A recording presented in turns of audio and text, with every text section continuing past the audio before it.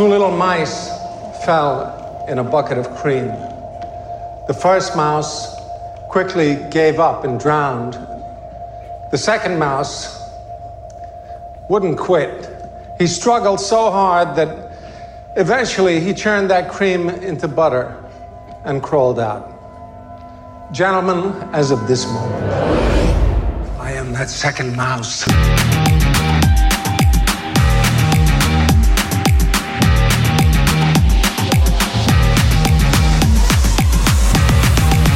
The BVS podcast starts now.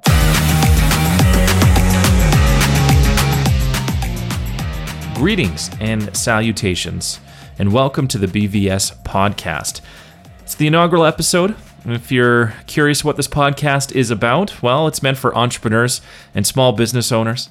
Our goal with each episode is to chat with experts and leaders in a variety of different subjects, so you can just take away as much knowledge, wisdom, tidbits of information as you can, so you can just better your business and yourself. So we hope you learn something from it, you get something from it that can just make you better. Make your business better.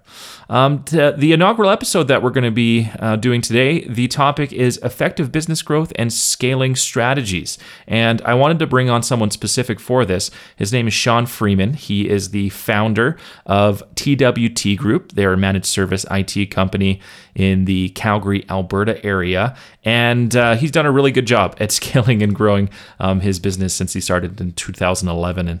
And he'll kind of explain that as we get into the podcast here. But so just to put in some context about how Sean's been able to grow TWT Group is TWT is ranked among the top 501 global managed service providers. That's globally. That's a big deal. Ranked 112 on the 2018 Growth 500 Canadian Business List. 2018 Calgary Chamber Company Culture Award finalist. And you'll hear Sean talk a lot about culture in this podcast. And 2017 Calgary Chamber Breakout Business Award finalist as well. And just recently I saw too that Canadian Business and Maclean's ranked TWT Group as number 126 on the annual Growth 500 chart. So Sean has a lot of tidbits of great information that could really help you with your day-to-day. So really appreciated Sean coming on the podcast and hope you enjoy our conversation. How did you get that bug? When did it all start for you? Yeah, it's funny. Like I don't think I was born an entrepreneur or meant to be an entrepreneur of the sort. But back when I finished university, got into a job in oil and gas, doing IT, and kind of that grew. I did that for about 5 or 6 years. I was at a company that went from 100 to 1,600 people in 4 years. And so I was crazy growth. But along with that, and I was fairly young at the time, started hitting some glass ceilings and, wanted to do more and just had kind of a drive to get out there and do something. So I just said, well, I'll do it on my own, and worst case, I'll get another job later. Yeah. And it just, it worked out. So. Right. So did you have like an aha moment, or do you have something that happened in your life maybe that made you just want to take that plunge? Because going into business for yourself is a huge risk. A lot of people see it as a huge risk. I mean, depending on your mindset, some people don't. Is there like a certain moment in time that happened that kind of really shift things for you? Yeah, I think it's that perspective, right? And I'll take you back a few years. In 2007, I was in a pretty bad car accident. Yeah. A couple inches or a few minutes later, I could have been dead, right? It was pretty significant. So that actually, I can actually trace back to that point in time. A bunch of stuff that I did just because I was like, life is short. I'm just going to do it. And obviously quitting my job and starting a business was one of those things. Right. So I don't think without that perspective, I don't think I would have started the company. I would have been a lot more risk adverse and, take the safe way. I actually look back and say like, that's probably the best thing that ever happened. That accident is, so it's pretty life-changing, right? Oh, for sure. Yeah. In a lot of bad ways, but a ton of good ways. Yeah. No, for sure. So as it's 2011, you start your business, obstacles come. What kind of obstacles did you encounter as you kind of started everything out? From then till now, at least. Yeah, I mean, there's lots of obstacles every day. Yeah. It's just figuring out how to come up with a solution that works and makes sense and is quick and easy. Yeah. Keeping things simple is always a good way to go. Yeah. When we started, it was when do we hire? How do we make that decision? How do we take that risk, right? That's another risk. And then, what type of clients do we take? What services do we want to offer? What do we not want to offer? Sometimes more important, right? Yeah. Just figuring those out and really asking, like, I found myself asking all sorts of people, all sorts of questions.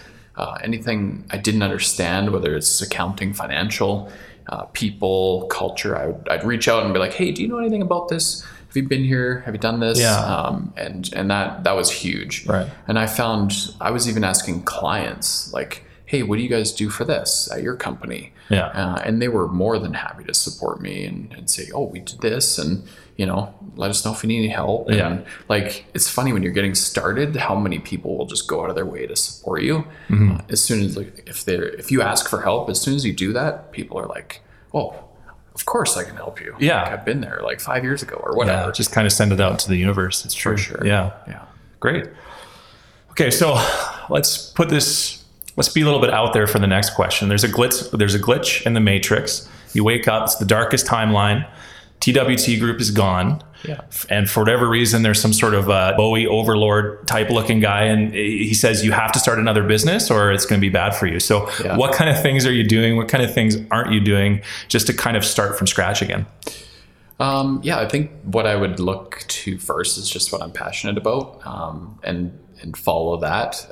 And if there was a glitch in the matrix, my passions would probably change. Right. But I think, right now I really enjoy, like, helping other businesses and helping people. Right.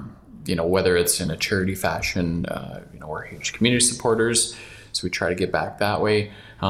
But also technology. Technology is my focus, and it's great that it's a super broad area, because that makes my answer super vague, and it makes sense. I think I would definitely pursue technology and how to use it to help other people grow their businesses. Cool. And well, in terms of that topic too, like, what kind of, maybe just off the top of your head, what kind of pieces of technology maybe someone could use who's just starting up their business or something along those lines can maybe help them or streamline them or something along those lines?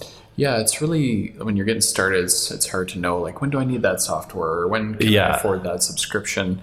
I think it's really valuable to, like, play bigger than you are right now. Like, I always look, 12 to 18 months in the future, where are we going to be and what are we going to need then?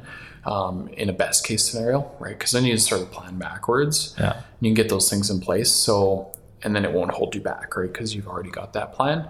So things like, accounting software like Xero instead of some cheap free one, or Excel sheets. Yeah. The amount of time it'll save you in 2 years by paying a little bit extra now is huge, right? Yeah. So, and again, reach out to your friends and ask them, like, hey, when's a good time to do this? Because they'll give you that advice for free. Right. You're gonna have to pay a dime for it. Okay. And even, so those tools, like all different SaaS applications out there, I feel like a lot of people get overwhelmed with the options that there are. Yeah. There's tons of apps for everything, right? Yeah. There's a dozen apps for each thing, right? Which is funny, right? And so I always push people. I always say, like, pick your core app, the core apps, like 1 or 2 that you really need, your business relies on, right? And then figure out, like, okay, what solution does that app fix, and does it integrate already? Right. Because if it doesn't integrate, then there's probably one that does. Yeah. And go find that one, and that'll kind of help guide you a bit.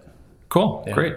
In terms of advice that you want to give, I mean, we've been through a lot of advice so far, but maybe some key things that you want to let entrepreneurs, small business owners know if they want to grow and scale effectively. What would be, like, the key lessons that you would share? Yeah. So I think obviously, like, plan ahead, be as forethoughtful as you can with your business.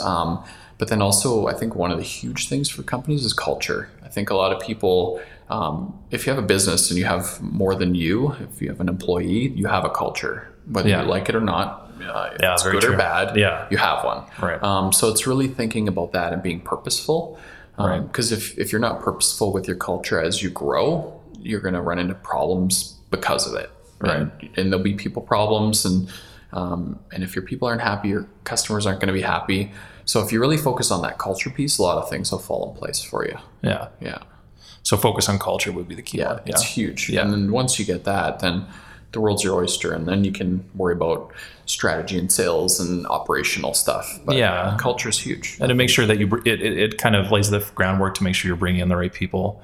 100%. To help scale and grow effectively. Yeah, and I have a friend, she runs Elevated HR, Michelle Berg, and she told me, she's like, a lot of people get mistaken if you're hiring somebody, you want somebody that fits the culture. Yeah. But that's totally wrong way to look at it. The way to look at it is, she says, is to find somebody that enhances the culture, right? They add to the culture. Because if you're finding people that fit the culture, you're hiring the same person. Right. Right. And you don't want the same person in your company. Right. You want different people. That's very true. Now, a little bit off topic here. Well, not really. But I mean, every business, I guess, hits like that tipping point, right? Where things just start scaling quickly.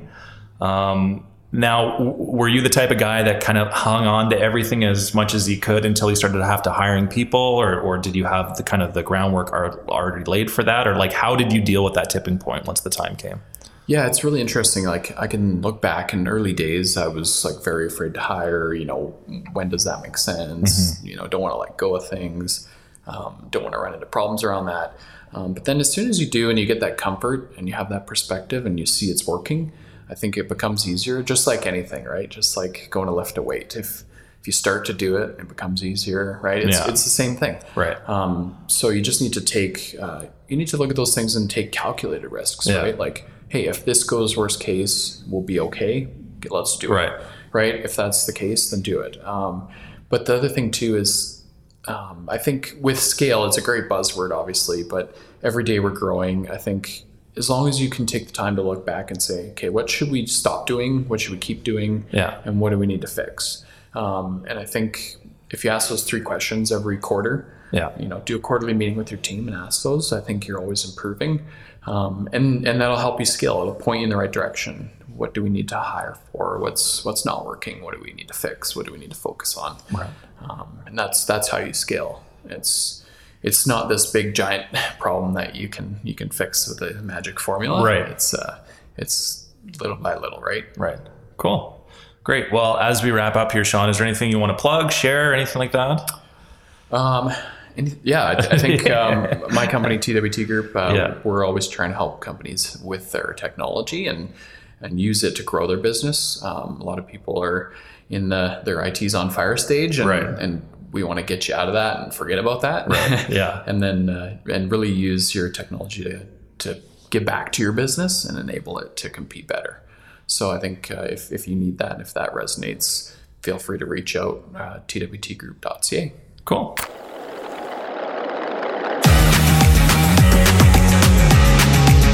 Thank you so much for taking time out of your day to listen to the BVS podcast. If you enjoyed this content, we'd appreciate a couple things. Please tell your friends if they feel like this might be something worth listening to, anything in there that might be valuable to them. Please give us a 5-star rating on iTunes or a high rating on whatever type of platform that you are listening on. It really helps the show and helps us grow and helps us continue.